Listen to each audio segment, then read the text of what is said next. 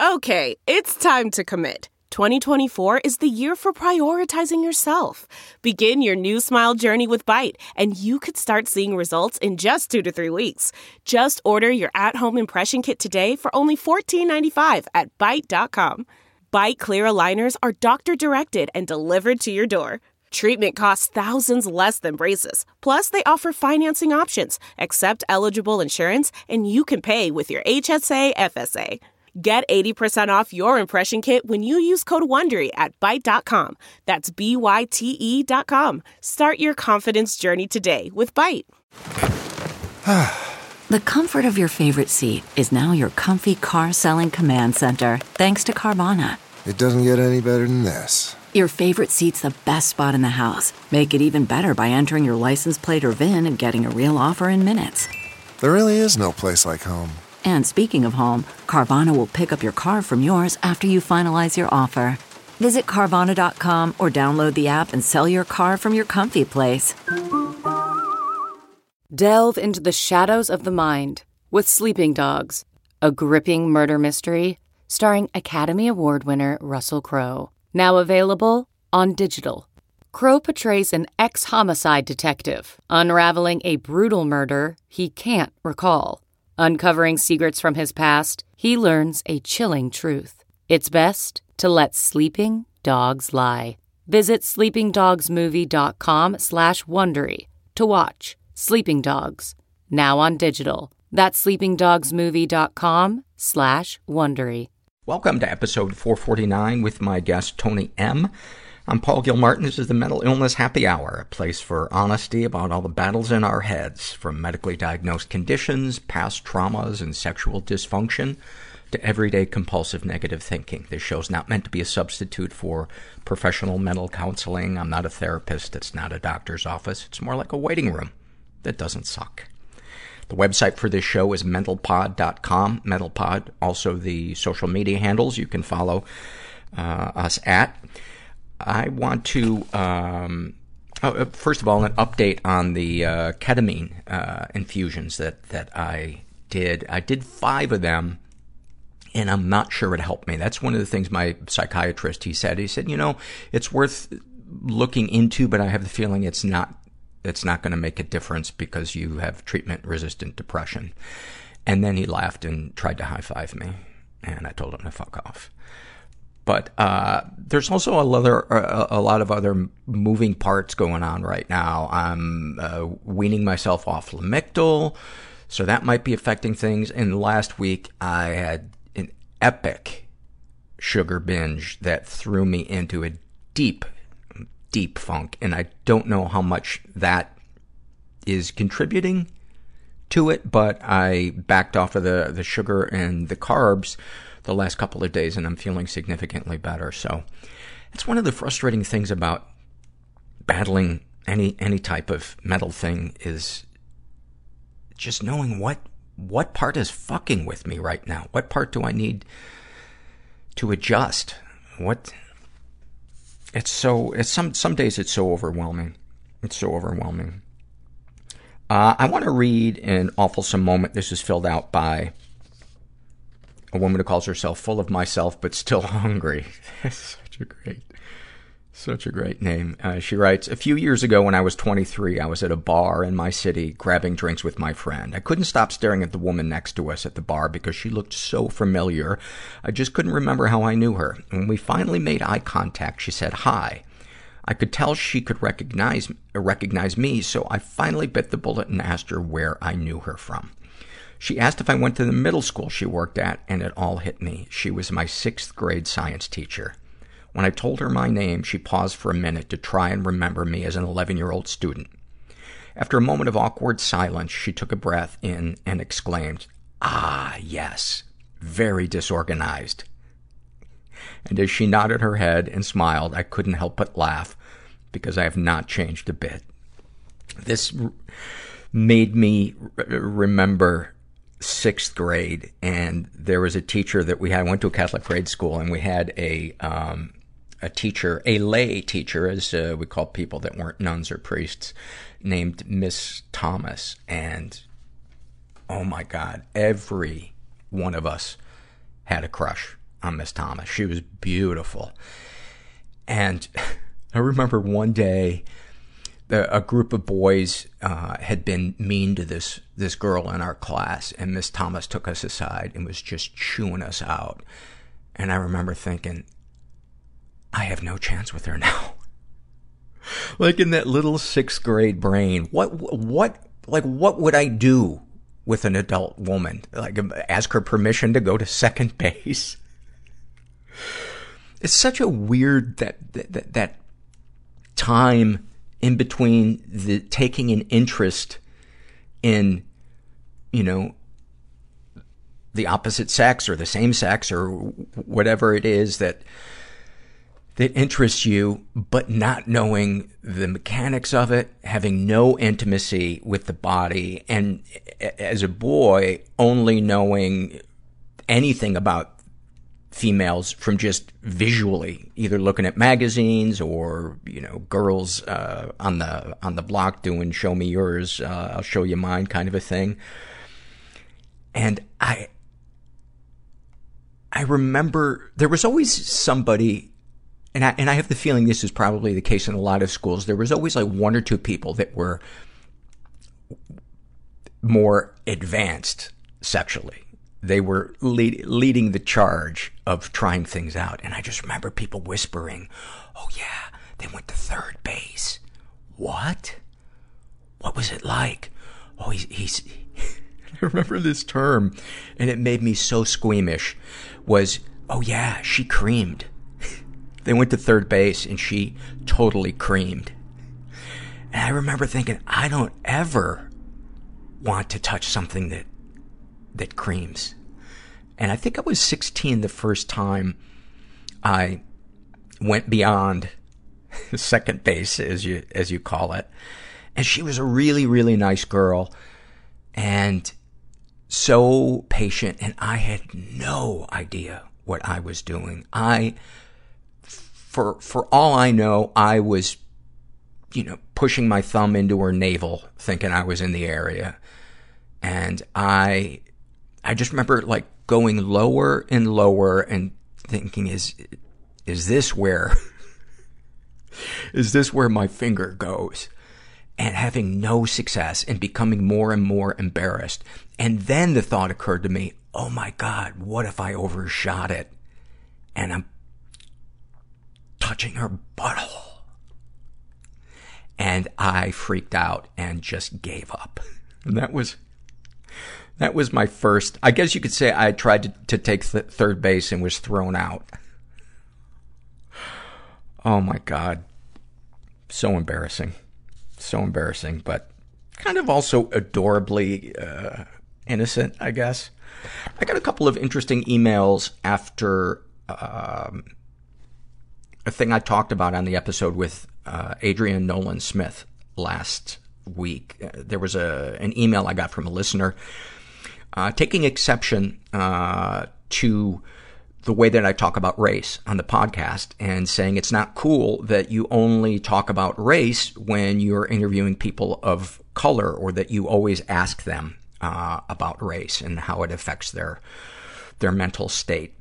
And it kind of took me off guard. And so I did some soul searching, and, I've gotten a couple of emails since then from people that I think have helped me understand where that listener was coming from. This one is from a listener named Jess. And she writes, talking about race and ethnicity is extremely important. I'm Asian American, and my cultural background cannot be ignored when dealing with my mental health issues. It's why I have a hard time finding a therapist who I feel is a good fit for me. I live in the southeastern U.S., and I have grown up around mostly white people. Most mental health care providers here are white. It's been very important for me to find a therapist who I feel can understand me and my background in a nuanced way. We should also remember that trauma is often intergenerational. Not having the intersection of race and ethnicity and mental health in the picture would be like being colorblind, and in parentheses, pun intended. So thank you, Paul. I appreciate the way you're able to talk with people and how open and compassionate you can be. Go fuck yourself, Jess. And then I got an email that I think really helped me understand it even more. And this is from a listener named Madeline. And she writes, I wanted to respond to your discussion on the podcast today about how to talk about race on the podcast. I appreciated the listener's question and also that you opened it up for feedback. I'm white too, and I've noticed in myself and others that a lot of white people are afraid to talk about race and get pretty defensive immediately in order to shut down the conversation. We assume that when people bring up how we might have done something that hurts communities of color, we take it as us being bad people because we view racism is something that is primarily interpersonal rather than institutional and systemic. I've been a regular listener since 2013 and I'm now in grad school to become a therapist. I also have done a lot of ongoing personal and professional work around whiteness and racism and would like to chime in on this.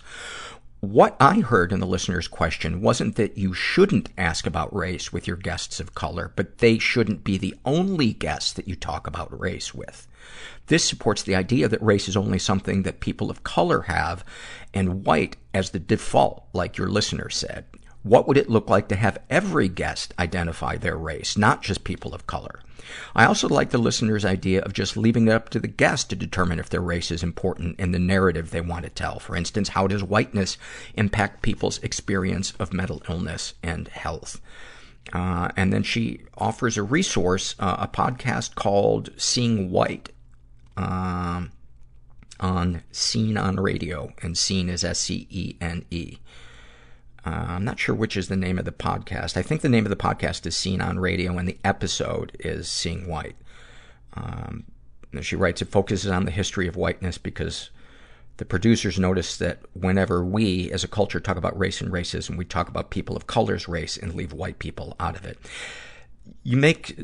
This really turn some light bulbs on in my head because I always think that if white people talk about our experience with race, that we're going to be blind to our sense of privilege, that will exclude other races from the picture, or will be assuming what we know, that we know what it's like to be a person of color. And what that helped me understand, your email, is that all perspectives are important in understanding how we view things, what our experiences are, and kind of, I guess, how they all fit together. I don't know if that makes sense or not. I think I should have had 3 cappuccinos instead of 2. One of our sponsors for today is BetterHelp.com. We've been with them as a sponsor for a couple of years now, and I can't say enough good things about it. The feedback I get from people that have tried BetterHelp.com is awesome, and my own personal experience is fantastic. If you're interested and you've never tried online counseling, go to BetterHelp.com/mental. Make sure you include the /mental so they know you came from this podcast. Fill out a questionnaire, and if they have a counselor that they think is a good match for you, they'll match you up with one, and you can experience a free week of counseling to see if online counseling is a good fit for you. And you can communicate with your therapist via email, live text, chat, phone, video. That's for you to work out between them. And most of the therapists, you can connect to them more than once a week. And I'm just a big fan. And you need to be over 18. Our sponsor for today is Calm. I think those of you that listen to this podcast know how important a good night's sleep and being relaxed during the day is, and Calm is just a great app for all of the above.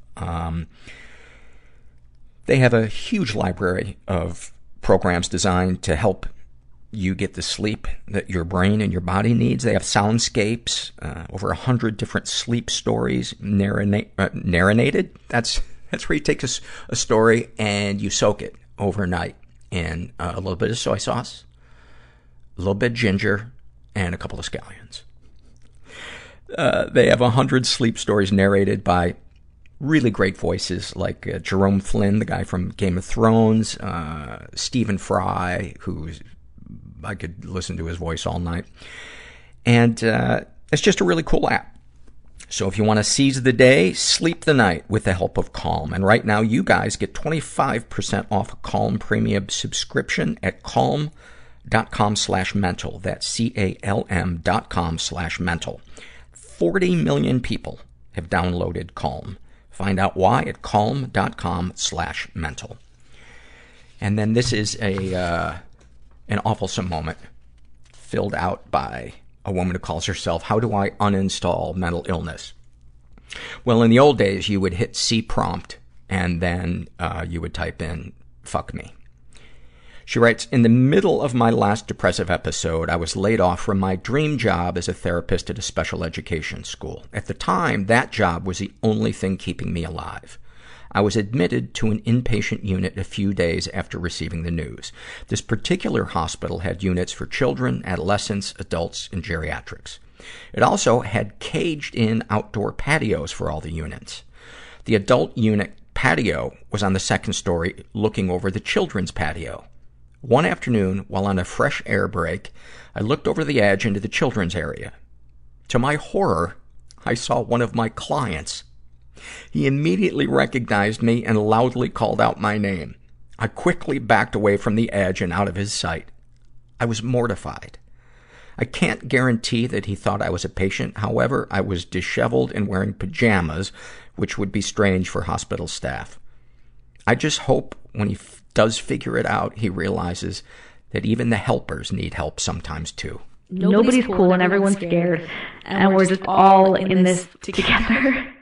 There was no joy. Overeating. Apathy doesn't leave any marks. Numbing out. Physically. I wish that I was a girl. Panic attacks are so violent. Rudderless. They were mistaken for seizures. Shot coke in my neck. The TV was talking to me. Romantically, I am becoming the woman that I feared. He said, "There's going to be a second hunger strike. Nothing's real. And I'm going to die." Sometimes I just go, "Hey, I can't deal." Just beyond broken. I want out. I have to fantasize about the person I'm with. I'm gonna stab him. Fucking someone else. It's okay to be different. That I don't want to die is a miracle. To be weird. I'm so happy to be here. I'm gonna help you one day. People are gonna love you for that. It takes a lot of work to heal. It's hard being a weird kid. Sometimes you don't realize how fucked up something was until you feel the opposite of it. You will just never see what you're not looking for. I didn't know how to break up with him, so I just transferred schools. I'm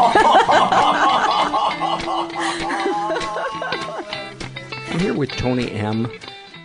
We met previously. We grabbed a bite to eat, and our stories are a bit similar in that we grew up in environments where there weren't a lot of boundaries. Mm-hmm. And the term for it could be covert incest, but the label doesn't really matter as much as how it affects us. And where should we start with your story? I don't know. There's just like such a ball of twine that I think it's like an Ouroboros. Like you almost don't know where to start because it doesn't really matter. You're how old? I'm 39, about to turn 40 in the next year. And married? Got yes. Kids? I got one kiddo. Yeah. Boy, there's another one you don't know about. That's why I said kids. There may be dozens around. I travel enough for work around the world that who knows. Yeah, you've been spreading your seed beautifully. So give me some snapshots from childhood that you think are kind of representative of the emotional.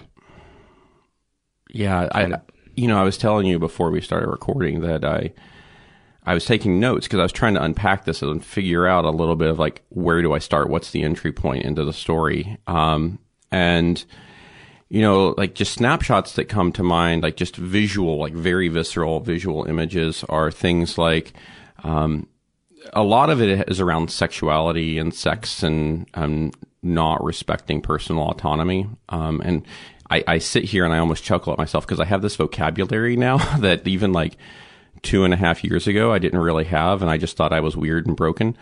And some of the things are like the typical things you hear about when you read about covert incest, like coming into the bathroom when you're trying to go to the bathroom. Or a big one for me was that we lived in this one house one time where like my parents had a bathroom that was adjacent to their bedroom, but it was kind of like tucked in this back corner of the house. Mm-hmm. And my mom would just call me in there all the time to like ask me the most stupid, asinine questions that had no relevance. And I would go in there and it was just, it just felt icky. It just, she would be bathing or in the toilet? Or she'd be going to the toilet usually because that bathroom didn't have a shower. But, you know, this one memory, I've been working with my therapist on unpacking some of this, and this one memory that she had me journaling and just like trying to reconnect with my child and my inner child, not the random child I don't know about somewhere. And there was this, because I was going through, when I started in therapy and I started going through things, basically any kind of sexual impulse I had just kind of shut down as I started unpacking things. And this was a big problem for me and my wife for a while, incidentally.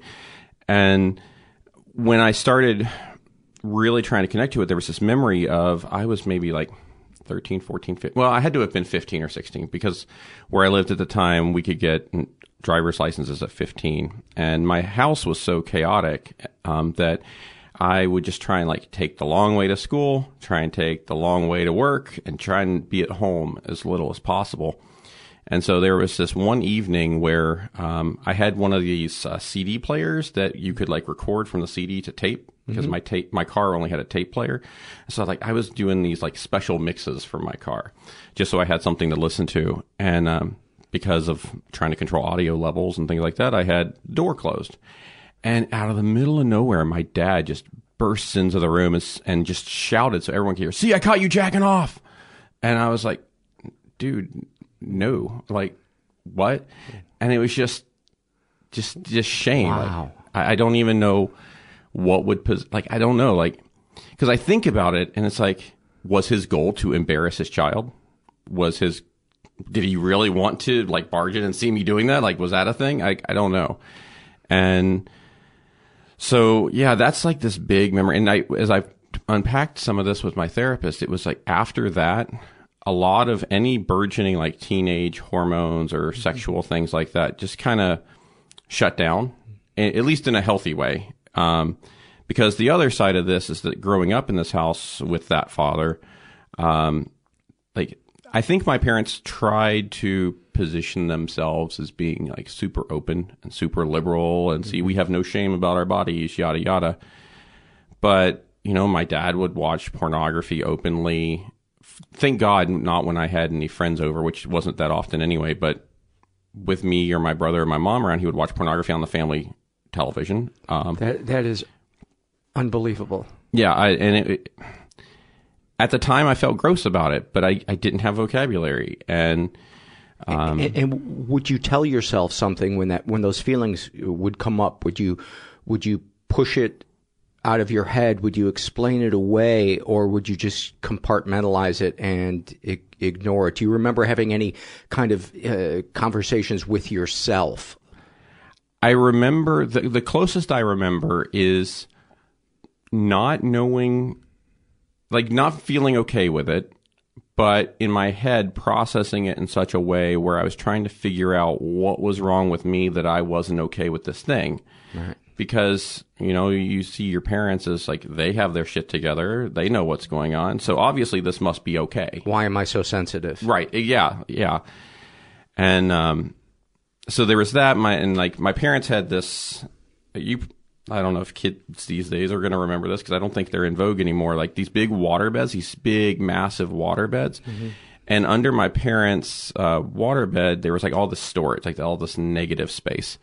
And that was where my dad kept his porn stash, and it was like the most open secret, right? And they weren't always there because sometimes like the doors would be left open, like they're just kind of spilling out. Or one of the big ones for me is like I'm a computer geek. That's my career choice. And I was in like 12, 13, 14, just kind of coming up wanting to play on computers and do that stuff.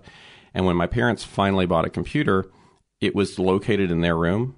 And to go in there, I had to be around like the magazines that were laying around, or sex toys and things like that were left on the bedside table or on the bed. Or I remember at one point my parents had a sex swing and it was just like mounted in the bedroom and it was hanging there. And so wow. I go in as this kiddo and I'm like, so I remember just kind of like, I go in, I sit down in the chair, I look at the computer, and I don't look at anything else. kind of thing. Did you have siblings? I have a younger brother. He's 5 years younger than me. And, you know, this topic a lot of this has never come up with him. And, you know, one thing I've been working up trying to figure out how much of this do I talk with him about? Mm-hmm. Because my experience with having a brother that's 5 years younger than me is that my reality, he was always just barely over the horizon from it. So he was sufficiently divorced from whatever reality was going on. So like when I was a high school freshman, he was still in elementary school kind of thing. And so I don't know what kind of exposure he had to it, because when I was 18, which would have made him 13 at the time, my parents divorced. And so dad had gone away. And actually for even a few years prior to the divorce, my dad had been working at a job a couple states away and wasn't really living in the house. So I don't know how much firsthand exposure he ever had to it. And now he's got a beautiful family and all that. And I don't know. I wrestle with that. It's interesting that it was coming from both of your parents, which is not unheard of. But I wonder how, if like one parent was leading the charge, or just kind of what the I think the leader, if was. anything, was my dad. Yeah. I mean, I hate to put terms on it since I can't talk to him and he's never obviously done like any kind of eval or anything, but when I read about narcissism and things like that, he really fits a lot of that mold. Yeah. And then, so along those lines, if that was the role that he was kind of in, my mom wasn't a victim. For a long time in my head, I think I rationalized her away as a victim. But the more I do, she was just lazily complacent, I guess, for lack of a better word. She's kind of like, not necessarily enabling, but definitely not advocating for her children. Right. I mean, the calling you into the bathroom and barging into the bathroom when you're in there, that's certainly proactive in crossing boundaries. That's certainly true. And you know, I've even heard you talk about this, that thing, like if you say, "Hey, I'm naked," and they say, "Well, there's nothing I haven't ever seen before. You were a baby." Like that definitely was part of my reality. And I think I was reading Ken Adams' book, and I think he has one of the anecdotes in that book, which is exactly about that story, that kind of story. The book is called Silently Seduced for the listeners. And if you're shaking your head, nodding, and relating to what Tony and I are talking about, highly recommend reading Silently Seduced. Yeah, definitely. I mean, I go to a support group back home where I'm from, and I've mentioned that book a few times, and like one of the people in my support group is a mental health professional, and he had never heard of it, and he went home and read it and came back a few weeks later. I was like, "Oh my God, you just like," so like I think that there's just not a bunch of awareness about it, but you know, like those stories were in that book, and I think that that's when I was like, okay, it's not just me. Mm-hmm. This is a real thing, and was that a relief on some level? Yeah, I think there was some relief, but then there was like, now I've got to figure out what to do with this vocabulary. But there was certainly, and I've had this conversation with my wife, just like, it doesn't matter how I got here, I'm still broken, or at least that's how I felt, or to a certain degree still feel. And that was that was a lot. I mean, just unpacking that and realizing that, no, that wasn't okay. And what are you finding it has affected? Oh God, because there was other stuff going on in the house at the same time. So there was a lot of physical violence too. By both parents? No, only by my father, incidentally. And I think that when I think about so he was multi-talented. Oh yeah, he's like what was that? Could he? He's a 5-tool star, right? Like when in football they say this is like a 5-tool recruit. He's the Swiss Army knife of creepy. Yeah, in a lot of ways. Was he talented enough to punch you while he was jerking off? No. Okay, but so he came up a little short. Yeah. I mean, he's got to work on that, right? Yes. If you're going to make it to the pro level. Yes. He's not ambidextrous. He might be, actually. I don't know. I don't even want to go there. So go ahead. And does it feel good to you to laugh and kind of relate to somebody else who can relate? Yeah, it does a lot, actually. You know, vicariously listening to your podcast and hearing you tell your anecdotes over the years has been really helpful in that way, because I have a relatively small circle of friends back home, but with my wife, like, I tell her, and she's trying to be supportive, but the reality of what that was like escapes her. And I mean, that's no fault against her, right? Right. It's just, it's hard to wrap your head around. Yeah. How would that even be possible is like where you've got to, and so being able to talk with you like we did before at lunch, or even right now, just, I can look at I can tell a story and see that look in your eyes, and you know that what I'm saying is true. And, you know, when I originally reached out to you saying I wanted to record, you know, there's always that negative part inside my head saying, well, you're the least qualified person ever to be on Paul's podcast, yada, yada, yada. Like all the tricks that you're... I feel about that on my own podcast. So welcome to the club. But, you know, like there have been a couple of episodes that really rocked and changed my world. Mm-hmm. And as much as I internally inside my own head will tell myself that I don't measure up enough to be on this podcast, if I can tell my story and it gets one person into just not feeling like they're alone, then that's enough. That's all, because hopefully through voice, I can't look them in the eye, but through voice, I can reach out to them and say, you're not alone. It's not you. This is a real thing. It is a real thing. And as I say often on the podcast, it's really not as much the events as it is the ripples of the events. That's the part. I think a lot of people who have never experienced a deep violation, they don't understand that it's not the memory per se of the thing that is haunting someone. They're not necessarily holding on to that and just saying, something bad happened to me and I'm upset that something bad happened to me. And that can be part of it, but it's your ability to trust. Yeah. It's the fear of going out your front door, and not necessarily any particular fear like, oh, I'm going to get hit by a car. It's just a vague feeling that the world is unsafe and that we are at the mercy of other people's boundaryless needs. Yeah, you know, I was thinking a couple of days ago as I was preparing for this, I told you I was like making notes, that you just hit on exactly the feeling I couldn't put words to, because that's been something in my relationship with my wife, because, you know, for years we were married and we had a kind of a volatile relationship where we argued a lot and things like that. And, part of it was, now I can recognize that I didn't feel like I could trust, because I didn't know, like, I thought that just like she was saying, trust me, like my parents said, trust me, I knew that the other shoe was going to drop eventually. That trust was going to be violated, and I was always on guard, trying to be prepared for when it happened. I'm going to be okay by myself, because that's the only way I'm going to get through this. And did you ever resort to physical violence when you would get angry? No. So not with my wife. We did some stuff like when my daughter was very little and she would throw tantrums. I remember I've talked to my wife about this a lot recently. Sometimes we had a lot of behavioral issues out of her, and we would spank every once in a while. And my wife didn't want to do the spanking. So she would say, you're the dad, you need to do the spanking. And I would do it and always feel like I wanted to throw up. Yeah. And I think we did that maybe for like 3 months. And finally I was like, I'm not doing that anymore. That just, no.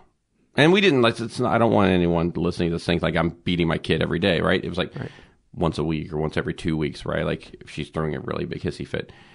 It was never right, but that was kind of where we were. And looking back on it now, I feel so much shame. But in my head, I was like, you know what? That's what was going on. Like maybe I was wrong to think that it wasn't okay because my dad did that to me.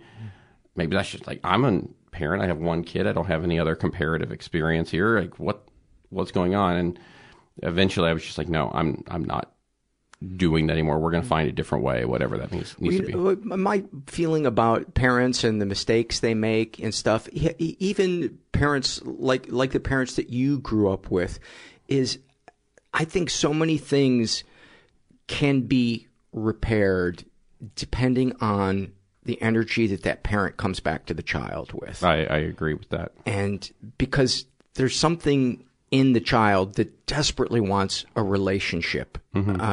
At a certain point, I think that might die and never come back, but it's pretty strong. Mm. And I don't think it takes a tremendous amount for that parent to begin to repair a relationship with a kid. But what I think it really takes is humility, a willingness to walk through uncomfortable feelings of shame, and the commitment to be consistent. Yes, in new behaviors and respecting the boundaries. Yeah, and that's one thing that I've always been really, at least the boundaries part, with my kiddo is, when she reached a certain age, it was like, it's not okay for me to be in there while she's showering anymore. Mm-hmm. She's old enough to dress herself, so let's let her dress herself. And what you were just saying about like committing to repairing the relationship, that's something like I've actually had sit down talks with my kiddo, because I was like, you know what we did was not okay. You didn't deserve that. The spanking. Yeah. The spanking. And I'm sorry. And I'm not going to do that again. And that's a promise I'm making to you. And I'm sorry that it ever happened. And let's try and go forward. Did you apologize for the waterboarding? No, because I think that was completely justified. I mean, she's on a terrorist watch list. So. A tantrum is an act of terror. Yeah, it's domestic terror. How, if you're comfortable talking about it, how do you feel your experiences have shaped your sexuality and your ability to be intimate? Tremendously. So like I was saying earlier, when I first entered therapy, which incidentally, I entered therapy for an anxiety disorder. I had a year back in 2016. It was like the year from hell with 2 major, like 6-month-long anxiety attacks that just wouldn't abate. And coming out of that, to be fair, the entire country had that. Well, you know what? That's probably true. Just fucking around. Half the country had that. The wrong. And when I finally entered therapy and started going through some things and the reality of like what was going on with my sexuality started to surface. Like in my head, the way it originally manifested for me was like, because I didn't have this good connection with what intellectual intimacy feels like, and emotional intimacy and physical intimacy, and separating them out, like, right? Like they can be on a continuum, but my brain went, oh, I'm feeling really intellectually intimate with you. That means that based on the imagery I saw at home, we need to have sex now, or that's the only way to make you love me or make me feel enough. And so coming out of this, I started to feel, I guess, a little bit resentful about like the sexual relationships that I had, like even with my wife. And I didn't know if... Resentful at what in particular?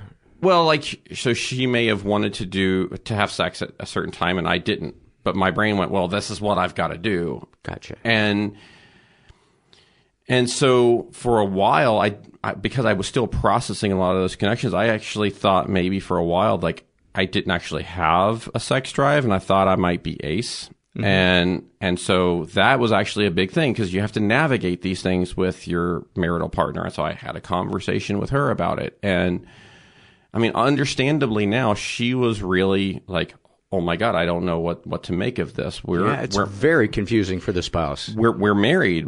I thought that sex was part of a marriage. Like, what does this mean? And I mean, we went for a while, like we talked, and we went to a couples therapist for a while, and we at first we weren't having sex because I didn't feel comfortable with it. And she was honoring that boundary, but she was resentful about it. She didn't want to, because to her, that was not her idea of what a healthy and normal marriage looks, which is totally understandable. I don't fault her, but in my head, I was so confused. I didn't know what was going on. I didn't know what was genuine.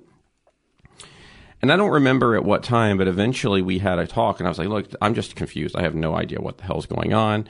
And I read another book called The Sexual Healing Journey. I don't remember the woman's name who wrote that. And there were just like chapter after chapter after chapter where it was like bells ringing. And so I took the book to my wife, and said, hey, can you please read this? And it took her a little while, but eventually she read it. And I think that helped her get where I was and give me, in a healthy way, give me the space. Yeah. And so we basically, she was like, okay, look, I'm going to take cues from you, and you let me know when you're feeling like you want to reintegrate this into our marriage. And what did that feel like? Well, honestly, you'd think that it felt super relieved and healthy and everything. But my brain was like, oh no, this is just like the prelude to her being pissed off at some future point in time. She's just like the clock is ticking. Yeah. It's almost like, like for people that suffer with codependency, they always think like I'm banking good deeds with you. Right. So like there's going to be some payoff of all of the overreaching good deeds I'm doing with you. I felt kind of like that, right? Like she's putting this big good deed in the bank, and she's going to call in that favor later. So everything is leverage. Everything is leverage. Which is such a destroyer of trust. Exactly. And intimacy and vulnerability. And, I carried that in my back pocket for a while of like, oh, well, I wonder when she's going to call in that debt. And it's only recently, like in the past several weeks, where because my therapist has me journal a lot, where I was journaling, and I forget what I was trying to actually process, but this thought came in and was like, well, shit, she's actually like, our relationship is different. She's not the same person she was when I entered therapy. She's actually a supportive marital partner. She's listening. She's listening to me, and she's seeing me, and she's supporting me. And, I can't, for lack of a better word, I can't play a victim here anymore, because she's not just talking the talk. She's walking the walk. She's there with me. And I need to really put that trust back in her, because she's earned it. And that to me is such a great example of the power of vulnerability, which is if we get vulnerable and we give that other person a chance to be trustworthy, they get a chance to prove their love or their character or lack thereof. Right. But we get to find out a truth, whether that truth is something, that's quote unquote good or bad. Yeah. That's scary first step, that leap of faith. But we're going to get information that's valuable either way when we're vulnerable. Yeah. I went into it. I took that exact message into it, and I was like, you know what? You're going to find out one way or the other, like is she really trustworthy or not. But I think my brain was kind of prejudiced to think that she was going to show her true colors, to be that she's not. And that's then when I honestly processed, no, she's actually super trustworthy, and she's really here for me, and she's really supporting me. Like, that was a mind fuck. Like, I was like, oh, this is not the reality I was prepared for. I was prepared for her to be like everyone else in my life and betray me and not support me. And that playbook. So yeah. Here's a brand new playbook that it's like, what do I do with this? Yeah, exactly. And so I've really been, and that's one thing where because I was always so, now my vocabulary is leaving me.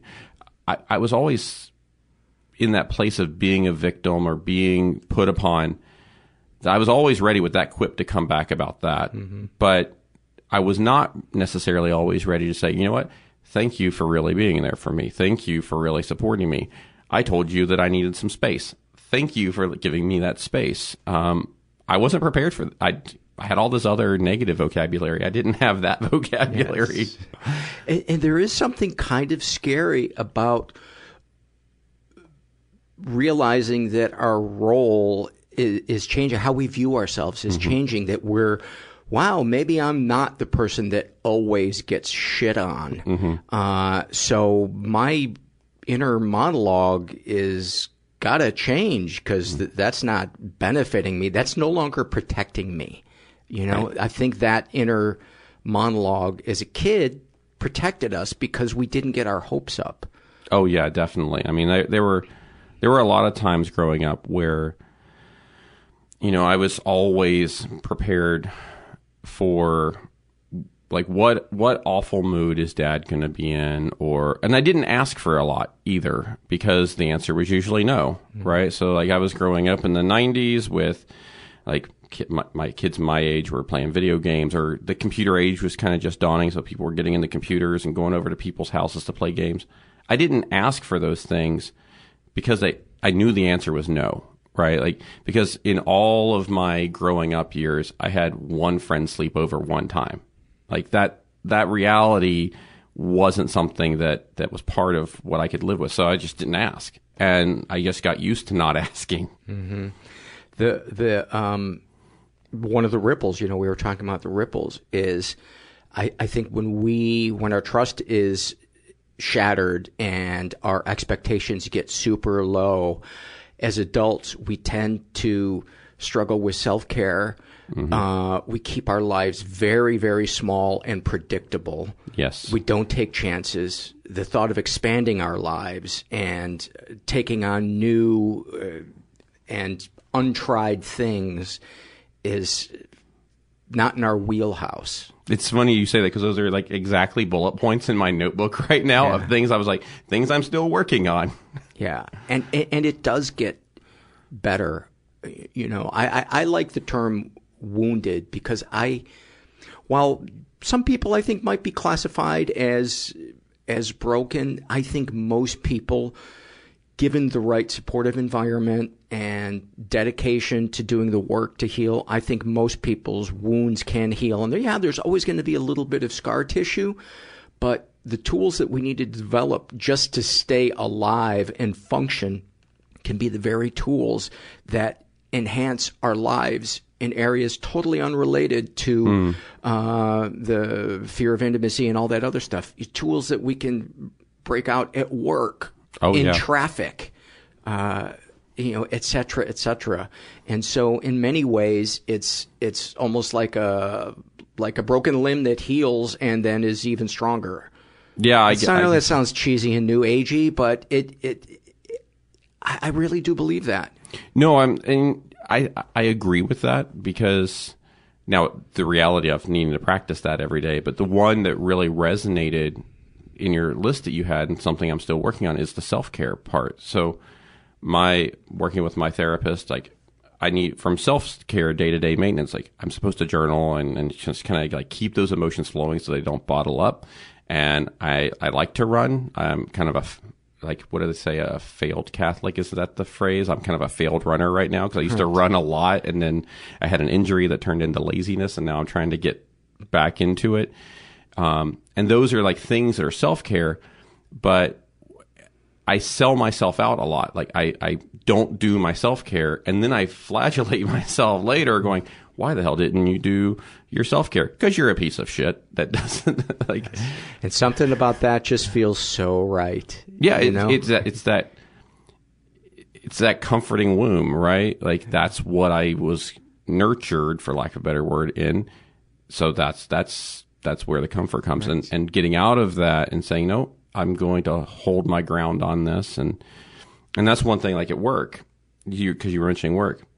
Because I work in an office environment and we're very calendar driven, I blocked off time to journal or meditate or go for a run. And I can't tell you the number of times that someone says, hey, I really need to schedule a meeting, but you've got this thing in your calendar, or like meditate or run or whatever, that we can really like schedule this other meeting over that, right? And rather than saying, no, that's really super important to me, I go, sure, that's fine. And inside, I can do it. I can do that, my personal thing, some other time.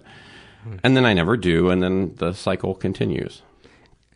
I think one of the most disconcerting thoughts that we can have in recovery is to say, what if I'm not a lazy piece of shit and something else is going on here, that maybe I'm just afraid or shut down or something else, that I'm uninspired, that I'm depressed. Yeah, that's definitely something, because I'm going to be talking with my therapist soon about, I'm now 17. I entered that I'm now like 2.5 years into therapy originally for an anxiety disorder. And I think I've got that pretty well under control. And then I'm still feeling like crap. And I'm like, oh, I wonder if I'm actually depressed.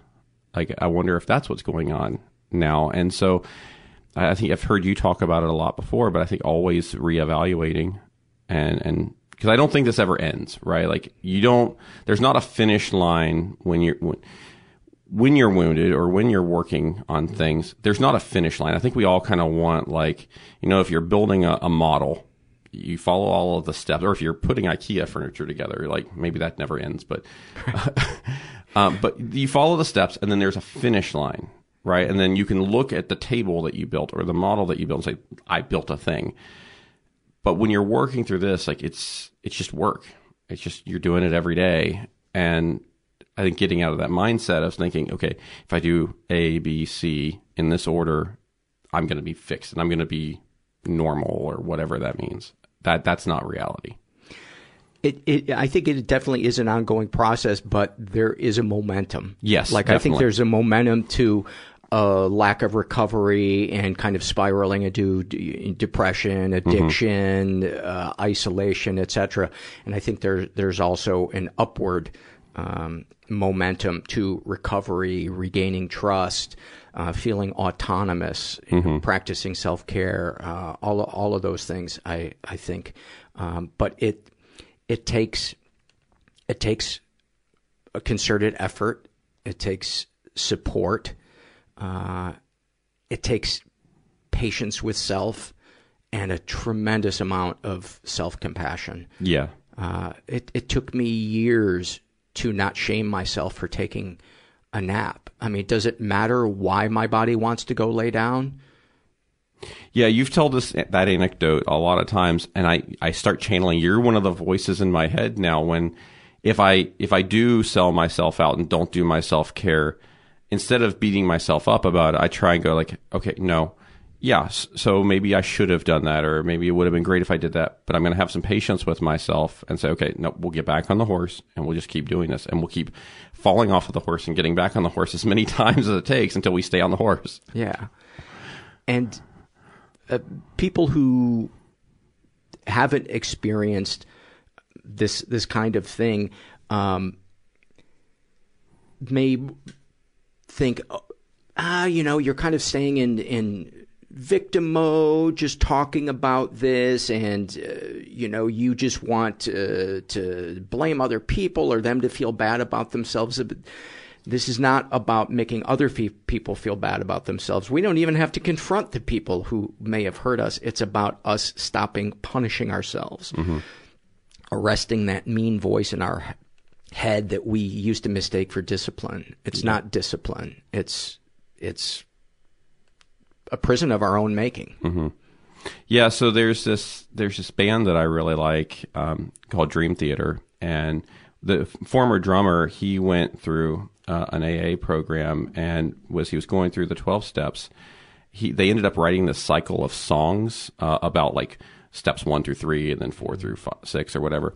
And one of the songs on there is in this repeating motif in the suite is called The Glass Prison. And before I even entered therapy, I was a fan of theirs and I listened to it and I didn't resonate. And now that I'm in therapy and I'm going through this, I was like, oh, that's real. Yeah. And, speaking of doing the work of assessing our part in things, that's another part of recovery is to grapple with the fact that we've found really maladaptive ways of coping that may wind up hurting the people that we love in adulthood. And maybe we were blind to them before we started recovering, but being committed to not being a dick. Yeah. And using the fact that we were victimized as an excuse to keep being a dick. It's like, once you know the truth, the responsibility is yours to quit being a dick. Yeah. I mean, and I struggle with that some now because there are some people in my life that I can't, for various reasons, they're always going to be in my life and they just drain me. Mm-hmm. And talking to the people and saying, you know what, I can do this much, but not that much, but doing it in a way where I'm saying, you know, I just need to go, I'll spend this amount of time with you, but then I need to go take care of myself. Not, no, I think you're an asshole and I don't want to be around you. Like, right. Like, one of those ways is healthy for everyone, and the other one, just, you're an asshole. Mm-hmm. One of the things that I had to learn how to develop was to be conscious of my tone of voice. I never realized how cold and arrogant I could be. In my mind, I was doing the best I could because I wasn't letting my anger out. So saying something very calmly and very measured to me didn't seem wrong. But as I began to recover, I realized I sound like a dick. I sound like I don't care. Yeah. My ex-wife used to call it my insurance salesman voice. And in therapy, it came out that that's what I did to keep the steam from exploding. And because I would also be in the process of shutting down and feeling sad and depressed and angry and just 1,000 different emotions. And so I had to learn how to be conscious of what that other person might be experiencing on their end as I'm talking to them, what my face looks like, what my tone of voice sounds like. I have a similar thing, not quite the same, but very similar, where because I felt so shattered inside, I realized eventually that I had developed this very extroverted personality. And I actually just heard this word last week. Have you heard the word ambivert? Mm-mm. So someone in a group I go to just used this past week. Apparently it's like people that, for whether professional or other reasons, like maybe a stand-up comic would do this, you'd be very extroverted on stage or in whatever kind of spotlight, but then really what you need is that introverted time to go recover. Oh, my God. I totally relate to that. And I was like, I've never heard that word before. Yes, that's me. Because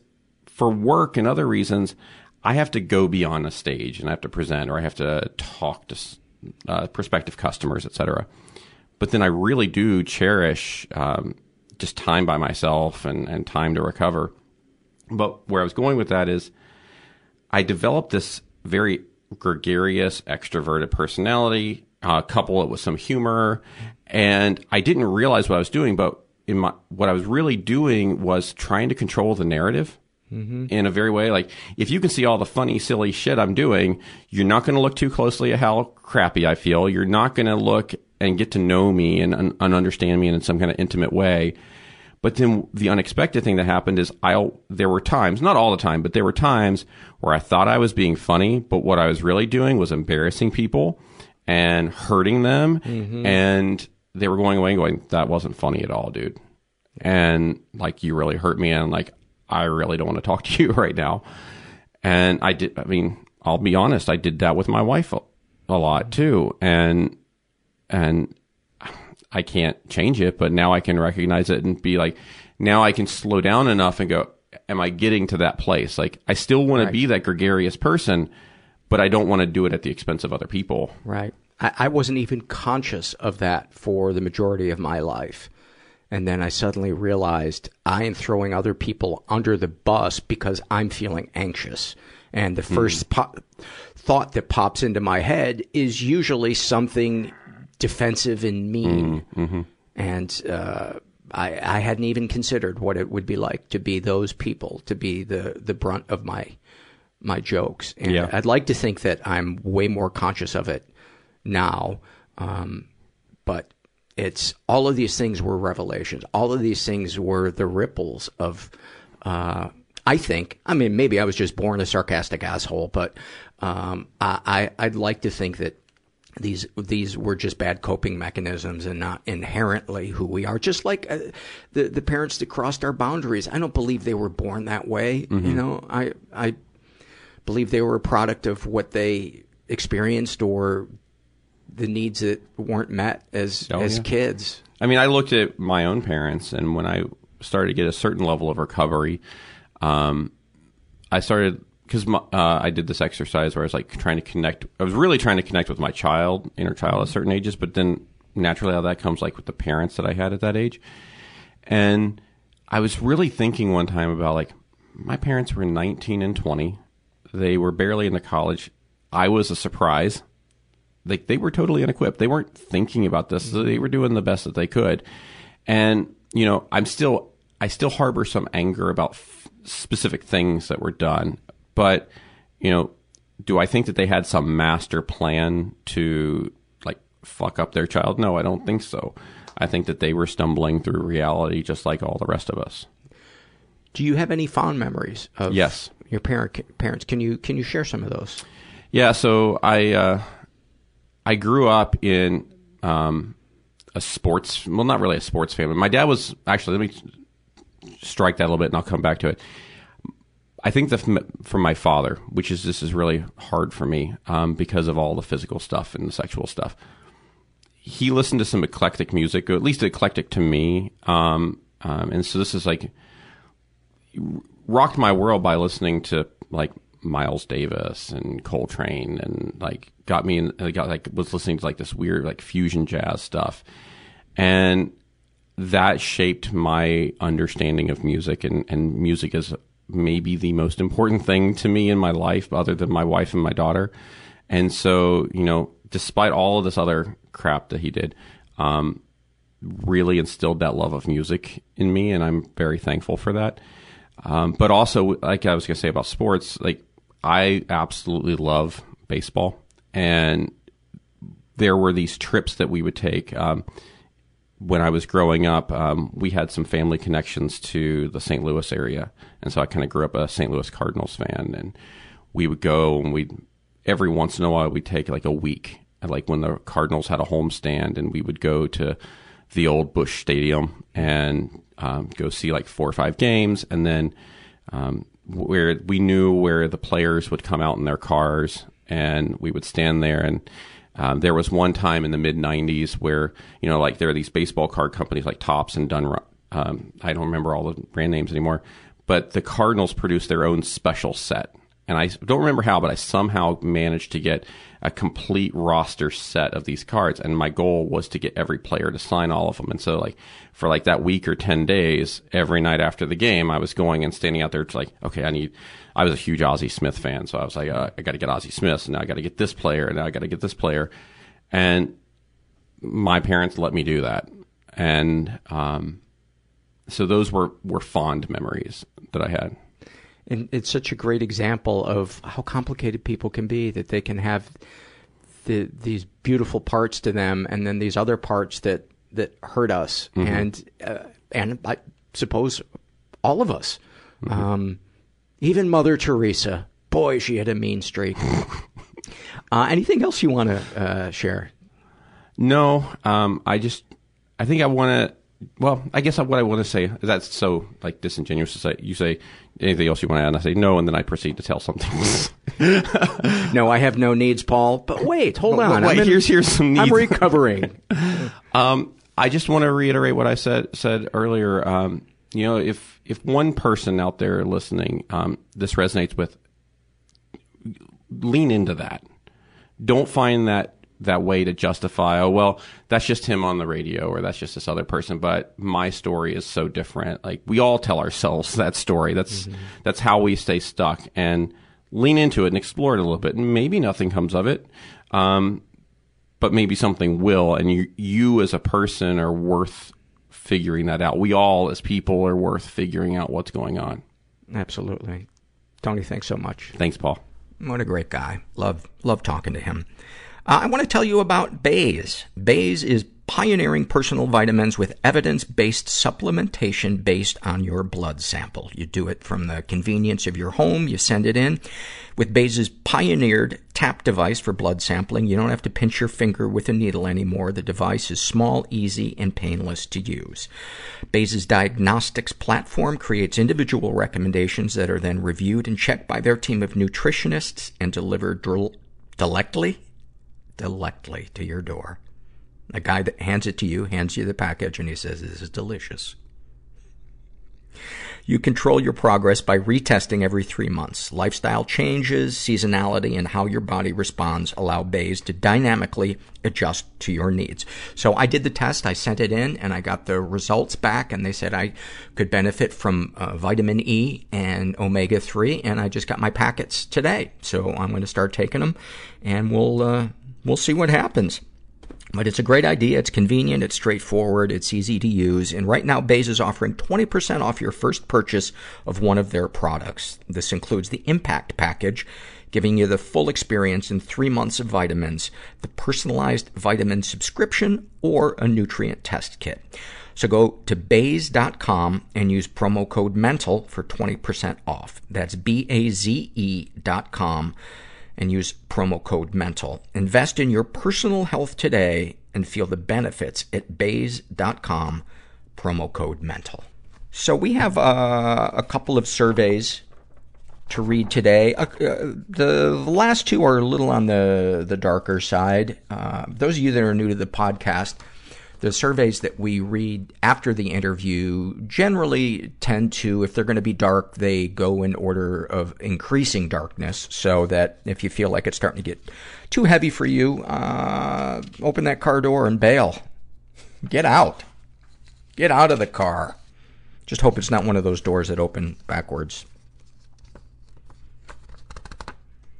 This is filled out by Max, who, to the question, what sex and gender are you? They checked the box other, and then, I'm not sure what this means, they wrote, it is issues. I don't know if there's a typo there, but Max has never been sexually abused.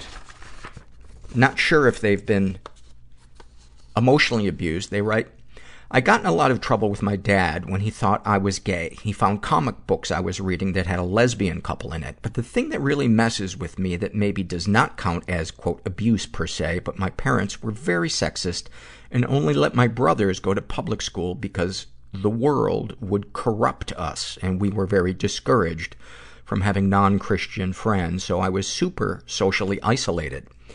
I was not in large groups of people until I went to community college, and social situations have always been very hard for me. I'm bad with social cues, especially joking and teasing. Anyway, I know high school was a bad time for a lot of people. I always think of that joke that Murray Valeriano does, that if you enjoyed high school, you were the reason the rest of us hated it. Anyway, I know high school was a bad time for a lot of people, but I really feel like I missed out on essential development. Friends, romances, dealing with people you do not get along with, etc. And all the other teens at our church went to school together, including my brothers, but not me and my sisters, so it put us outside the only group we might have been able to be a part of. I always feel behind in development, both emotional and educational, because our learning was not really enforced a lot of time. We were just left to our own devices. I was a really, really lonely kid, and to this day, I'm 25, have not had a close friendship outside of my siblings. When I tell this to people, I do not think they truly understand how deeply isolated I was, how lonely and full of guilt. We were not allowed to listen to a lot of music and watch a lot of movies and books because of their religion, but as we got older, we would do these things surreptitiously and then be told that these things could allow demons to possess us and then be guilty and very afraid. I also think a lot of my gender issues come from this. I wanted to be a boy as long as I can remember. I used to put on my older brother's clothes and cologne when no one was around. But now I do not know if this is actual gender dysphoria or deeply internalized misogyny. Do I want to identify as male, or did I just grow up thinking being male is better and more privileged? I wonder if it has to be one or the other. And I think, going to see a therapist that specializes in gender issues would be really, really great, because there are some great therapists that do that. Any positive experience with people who abused you? I have good memories with my parents for sure. I do not want to paint them as monsters, just deeply sexist. It is hard to think of good memories with my dad because as kids we were terrified of him. He is emotionally unstable and could become angry and aggressive over the smallest things. You never knew what would set him off when he was angry. He was terrifying. My mom was really depressed when we were kids, but I still have a lot more positive memories of her. Darkest thoughts. Oh, and I forgot to read that they are in their 20s, identify as bisexual, and were raised in a pretty dysfunctional environment. Darkest thoughts. Absolutely would not act on, but cutting my tongue off, peeling off all my skin, putting a needle in my eye. I do not sleep with sharp objects in my room just because I would not but also do not entirely trust myself. Also killing my dog and myself. Darkest secrets. My older sibling, now going by they pronouns, but who used to identify as male, just changed their name and pronoun preference. And while I use the new name and pronoun, and I am supportive as I can be, I have a little spirit of anger and jealousy in me every time I do. I've been struggling with gender issues since puberty, and although I have another name in my mind that I would like to be called, I've never asked anyone to change the way they address me. They, my sibling, just came out on Facebook like, hey, please use this name and they pronouns, like it was nothing. But I've never been able to claim that space for myself, you know? ? I've never been able to inconvenience people with that, insist on that. Never been sure enough of my identity to defend that. And they were just like, this, please, with no problem. I feel gross for how I feel about this. I want to support them from the bottom of my heart, but the bottom of my heart is full of unkindness. You know, my thought is while it might feel like unkindness to you, I think when we, because of trauma or whatever, have a depleted feeling soul, it's easy to just label ourselves as, you know, this or that. But until we connect to other people and get help and start to work through our issues, we don't get to experience who our real authentic person is. And I have the feeling that the authentic you is not unkind. Sexual fantasies most powerful to you. I have a fantasy of being really dominating in the bedroom, ordering someone, a man, around, tying him up, but then being really nice to him and fucking him really slowly. How does sharing that make you feel? I don't know. Seems pretty normal to me. What, if anything, would you like to say to someone you haven't been able to? Wow. I don't know. So many things. I think I would like to confront my parents about the way they treated us, but every time we have tried to talk to them, they deny that things were the way they were. For example, my dad used to say we could not go to the movie theater because the theater could catch fire and he could get trapped on the roof and have to be saved off of there, and it would be on the news and people from church would see that we were at the theater and not know if he was seeing an R-rated movie or not. Holy fuck. That might be the most fucked up thing in this whole survey. Holy shit. My God, no wonder it's hard for you to claim your authenticity when you were raised with that type of dishonesty and gaslighting and narcissism. Your dad sounds like a really sick dude. Retrospectively, he had and has anxiety that was out of control, but this was a thing he would say as a legit reason we could not go to see movies. Man, it's like he did not see you at all.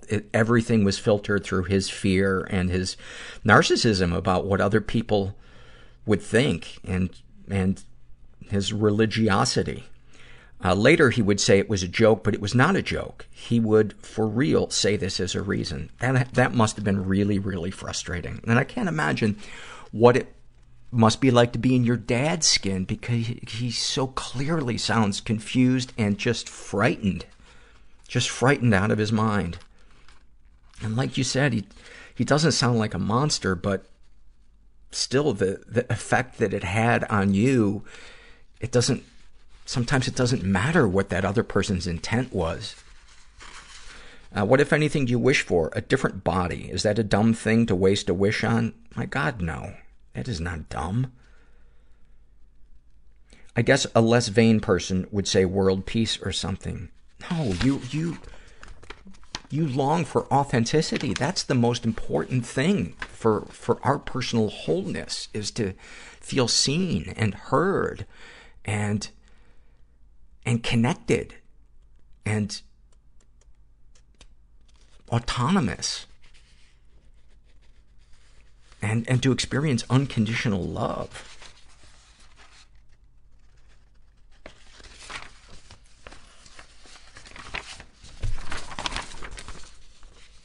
Have you shared these things with others? Some things. Me and my siblings, have talked a lot about our childhood and our parents, but I have kept the gender things to myself. I did tell some people when I took Molly, but I really regretted it the next day.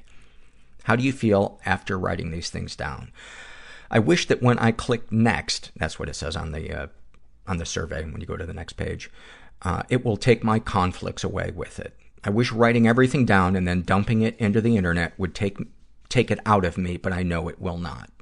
Is there anything you'd like to share with someone who shares your thoughts or experiences? I want to tell other unfortunate Christian, homeschooled, Fundy Baptist, quiverful kids that you can get away and be okay. Go to college if you can, even if your parents do not support you. But get away from them either way. Move out and be your own person, even if they have told you over and over that you cannot and the world is too dangerous and you are too weak. You know, that sounds like your parents talking to themselves, just projecting their own fear onto you. Especially to the girls. Do not get married young to some guy in the community just to get away because he too was raised with these fucked up ideas, and you will not end up free and sexually fulfilled. You will end up trapped as your mother. You do not need to be a man to be safe or real. You are strong and smart and worthy.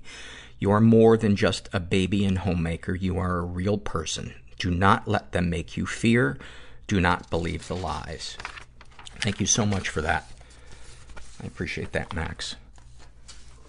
This is a happy moment filled out by a guy who calls himself The Light Show Was Better Than Dancing. And he writes, I'd like to share a few happy moments while they are still somewhat fresh. A few days ago, I found myself down to my last $20, and with 3 days to go until payday, I already wasn't doing well physically and emotionally. So my bare cupboards weren't helping lift me out of the mud. Still, I had an appetite, and I took that as a plus, because I've had lows where even the thought of eating was nauseating. So I took a walk to the corner market, pretty uneventful in itself, but I must have jarred my brain and body into producing some serious serotonin and or dopamine levels. It seemed with every step I took, I was that much more out of the darkness. By the time I got to the market, I'd say I was 40% better in the head. I wish the various medications I've experimented with could give me that kind of result. I proceeded to do some creative shopping. I managed to find enough affordable ingredients to make a relatively healthy pasta dinner. Hell, I even found a cheap dessert. I got to the cashier and she was so helpful and friendly. Again, this did a lot to improve my mood. I thanked her and told her she helped me make my day a lot better. The walk home was enjoyable, despite being weighed down with a few bags of stuff. The weather was good, and I kept thinking things like, fuck, dude, you just turned $20 into a good haul. You have little to complain about tonight. By the time I got home, I was like a new man. The loneliness, depression, and mental angst of the day before was virtually gone. I've been told time and again that exercise can do wonders for your state of mind. This was one of the first times I've ever experienced it to such a degree. It was beautiful. I love that because, one, it's just fucking awesome. But, you know, the aspect of self-care that you got out and you did something, you know, seemingly simple, just walking to go get food to feed yourself and connecting to the cashier. Even the smallest interactions of human connection can give us that little boost of serotonin. And the walking, of course. But thank you for that. This is a pretty dark survey. This was filled out by a guy who calls himself Random Nobody. He identifies as bisexual. He's in his 40s. He was raised in a stable and safe environment. I would beg to differ about that, but he was a victim of sexual abuse and never reported it. He writes, I was abused by a male teenage babysitter when I was 4 years old. He had me sit on his back while we were both naked, while he showed me dirty magazines. Later, he sodomized me and had me lick peanut butter and jelly off of his penis. After he was done, he put me in front of the TV to watch The Muppet Show. To this day, I think about what happened to me every time I see a Muppet. That is so fucked up. Man. Wow. Some of the shit I come across doing this podcast. I've been doing it 8 years, and there are times that I think I've read it all or heard it all, and he's been physically and emotionally abused, childhood spankings and parental mindfuck games. I wonder why he would identify his childhood environment as stable and safe. Darkest thoughts, dying in a plane crash or some other kind of accident.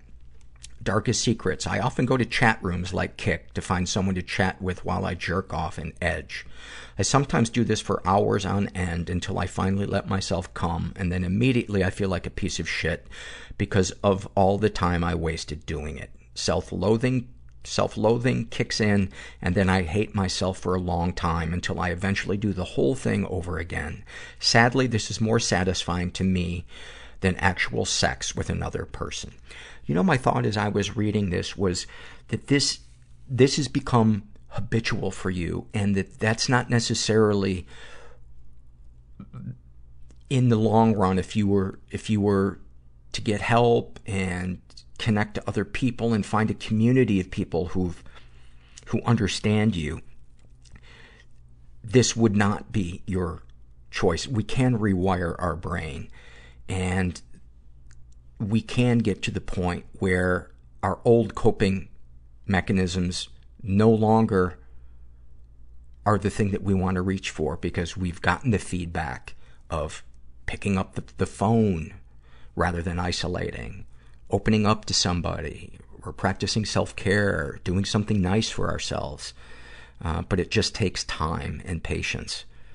And I think you would really benefit from finding a support group, because these activities that you're getting caught in, this cycle of shame and then needing to act out to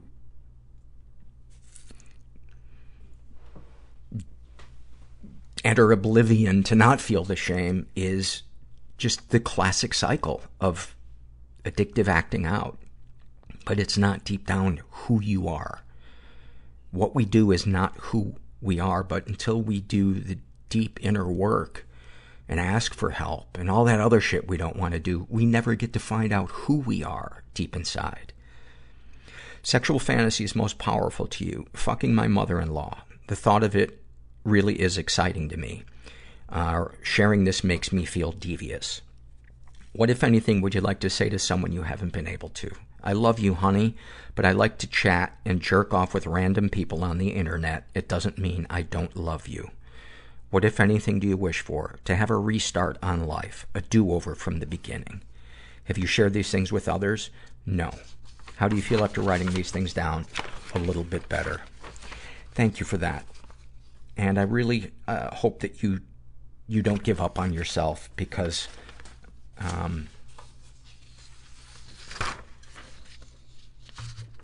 you never know.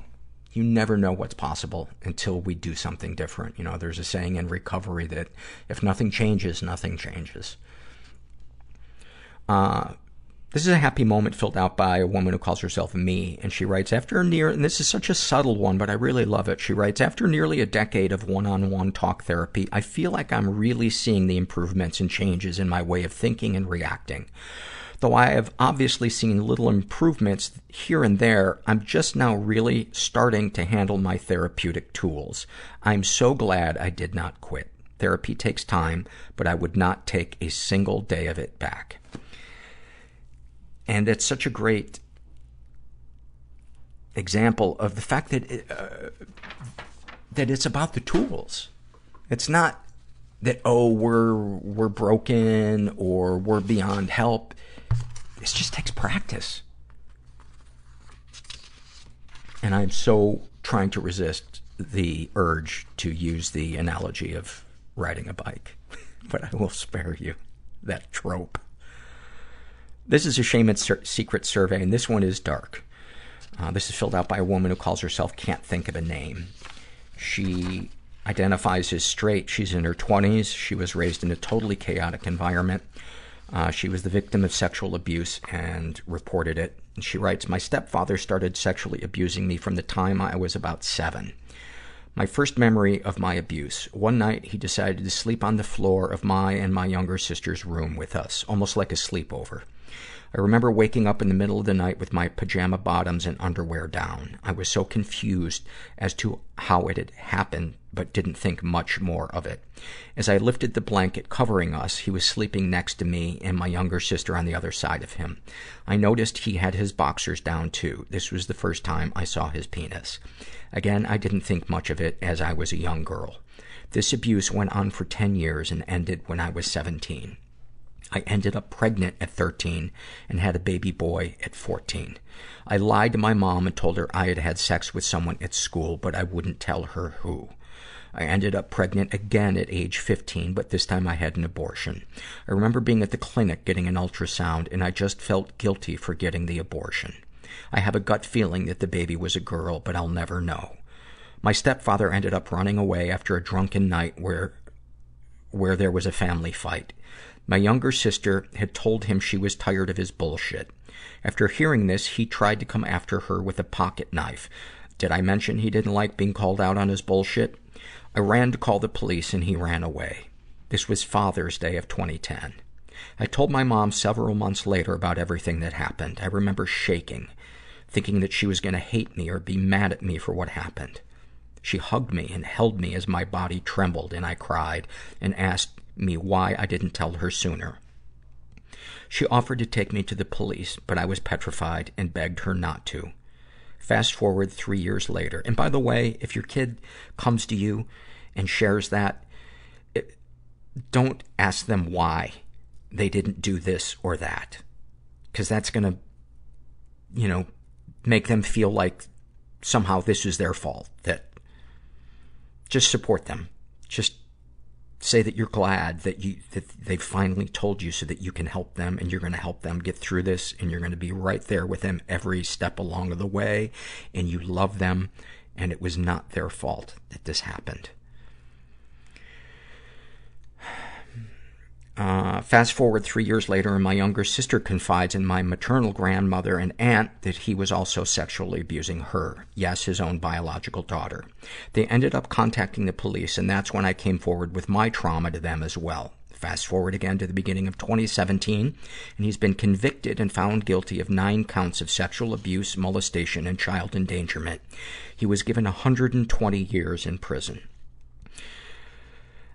Just a moment for people to clap. Fellow survivors out there, so many of whom have never had any kind of justice. It's so rare that I read one of these surveys and somebody is brought to justice and given a just sentence. I feel relieved that he will spend the rest of his life in prison. It's only fair, seeing as I'll suffer from his narcissistic, predatory actions for the rest of my life. She's also been physically and emotionally abused. On top of being a pedophile, monster, rapist, my stepdad, who I refer to as asshole, he was a drunk who took out his insecurities on everyone else. If there were things that he could not control, such as me growing up and going to high school, I would be shamed and made to feel guilty about it. He kicked me out of the house 3 times right before I started my freshman year of high school because I had gone to the registration welcome event at the school. He would also always tell me that one day I'd be turning him into the police and I'd leave him to rot in prison. I'd always try to assure him I wouldn't, even though God knows I wanted to. I was forced to live a facade of everything being okay when I knew it wasn't. I could go on, but you get the picture. Any positive experiences with the abuser? Yes, he was my stepdad. Him and my mom always reminded me of how I called him Daddy the very first time I met him when I was 2. That is fucking heartbreaking and so loaded with... As much as he tortured me physically and sexually, he still worked, put a roof over our head, and taught me how to work hard. I hate to admit this, but he's probably the reason I have such high work ethic. It's amazing the crumbs that we will say, yeah, but they did this.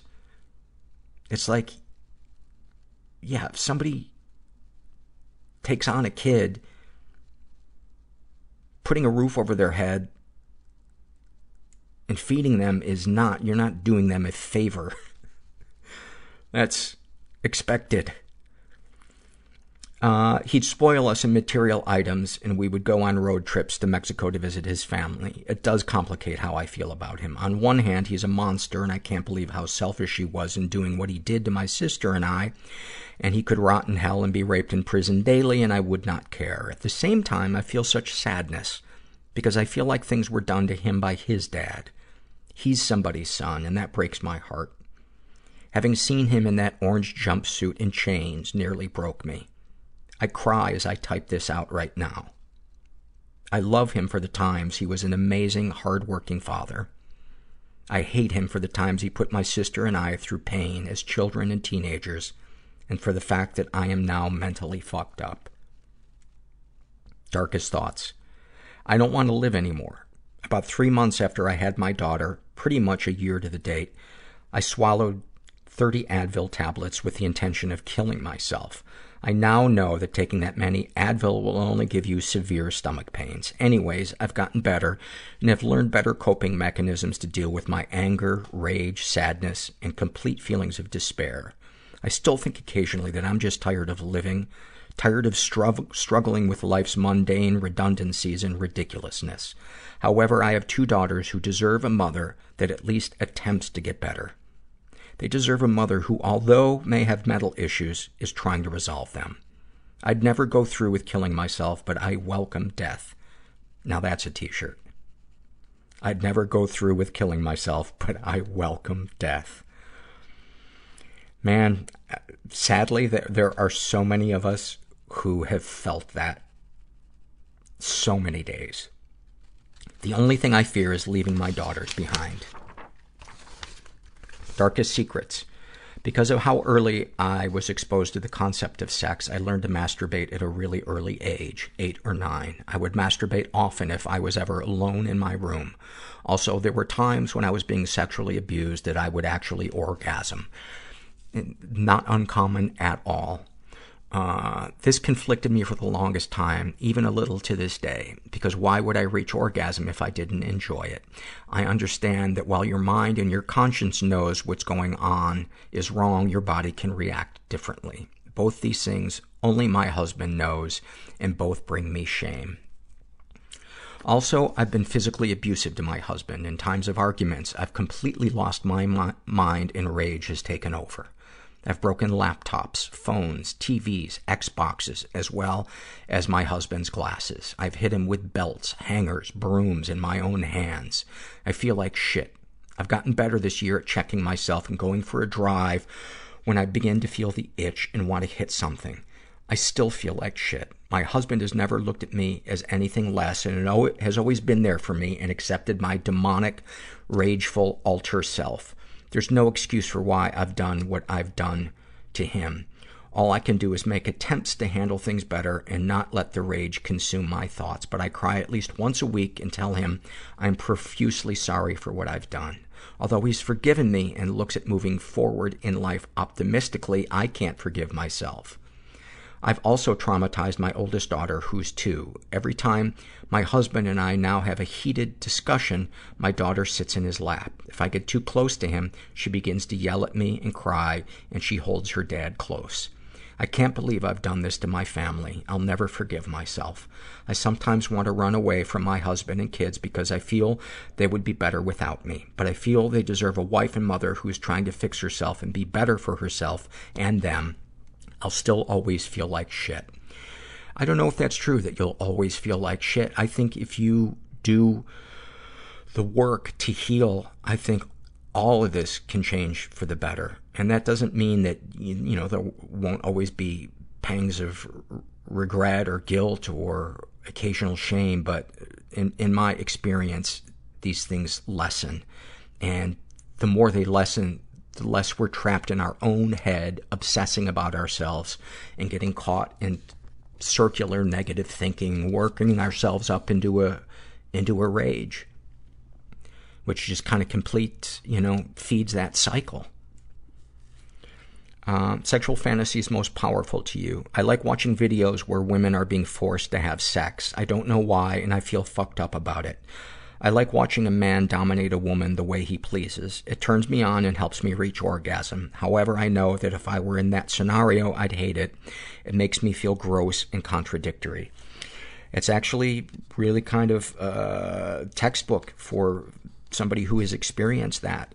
There seems to be a relationship between the things that turn us on and the things that bring us anxiety. So that's not unusual at all. And we have no control over what turns us on. We only have control over what we do with it. What, if anything, would you like to say to someone that you haven't been able to? To my mom, I know that what happened to me wasn't her fault, and I know that asshole would rape her and physically abuse her as well. However, I hate that she wasn't a better mother out of the whole situation. Even if she didn't know what was happening to my sister and I, the constant drinking, kicking me out, and overall dysfunction in the house should have been enough for her to divorce him. I know she had a gut feeling or some knowledge of what was going on with my sister and I, but she had no courage or bravery to protect us. I wish she'd just admit that she knew I would never have slept with some kid at age 13 and gotten myself pregnant twice, and that it was because of that asshole. I was a good kid, had good grades, and was a good daughter. I wish she'd admit she knew what was going on, but didn't know how to handle the issue. I'd feel less crazy if she did. What, if anything, do you wish for? She didn't respond to that. Have you shared these things with others? I've only shared these things in its entirety with my husband. It felt good to be able to tell someone and not be looked at any differently. He just listened, validated my realities, and hugged me and told me he was there, and that shit would never happen to me again. The first time I told him I had given birth to a boy, had an abortion, and was sexually abused by my stepfather, he told me he was in love with me, and none of those things changed how he viewed me. God, I'm lucky to have him. How do you feel after writing these things down? It feels good being able to share my story. I'd like to one day write a book about the struggles in my life, maybe. To be able to recount these things and share them in a community with many other survivors is like a breath of fresh air. Wow. Thank you so much for that. That is a lot for one human being to endure. And you know, that desire you have to write a book and share about it. Start sharing it in a support group with people. I know I sound like a fucking broken record, but support groups changed my life. They saved my life. And 90% of my close friends to this day are people I met in support groups, because we know the power of unconditional love and how that helps rebuilding trust and self-love. Because for a lot of us, we can't get to the place of self-love on our own. I had to experience other people loving me unconditionally to realize, well, they can't all have low standards. Maybe there is something about me that isn't horrible. And that's what I hope you take out of today's podcast, is that you too may have something in you that's not horrible.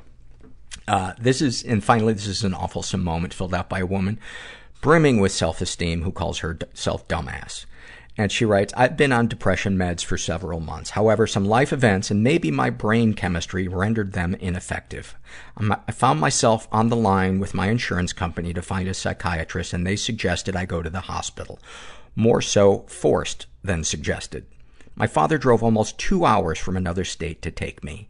He and I haven't been particularly close for some time, but it was in that moment, in a bright green gown and gray hospital socks, stripped of all personal belongings, making jokes about the situation and holding each other, that I felt closer to him than ever. Thank you for that. Isn't that kind of life just condensed? Is just dancing through the shit show? Just finding somebody to hold on to through the shit show. You know, it's been my experience that even the worst situations if we can keep that little bit of humanness, that little bit of optimism, that little bit of love and vulnerability alive, that we can find moments of beauty even in the darkest places and darkest times. And what a great example of that this is. And I love the image of the bright green gown and the gray hospital socks. Why do they go with all the color in the gown and then they fuck the socks? I think if you're going to do something bright green, do the socks. That's just simple hospital aesthetics. Anyway, I hope you enjoyed today's episode. I hope you got something out of it. And if you're out there and you're struggling, I hope you know that you're not alone and that we can recover. We can get better. We just got to be patient with the process, patient with ourselves. And, you know, we're uniquely positioned to be our own best friend. So why would we talk to ourselves like our worst enemy? And just remember that you're not alone. And thanks for listening. Everybody I know is bizarrely beautifully fucked up in some weird way. Bizarrely beautifully fucked up in some weird way. Bizarrely beautifully fucked up in some weird way.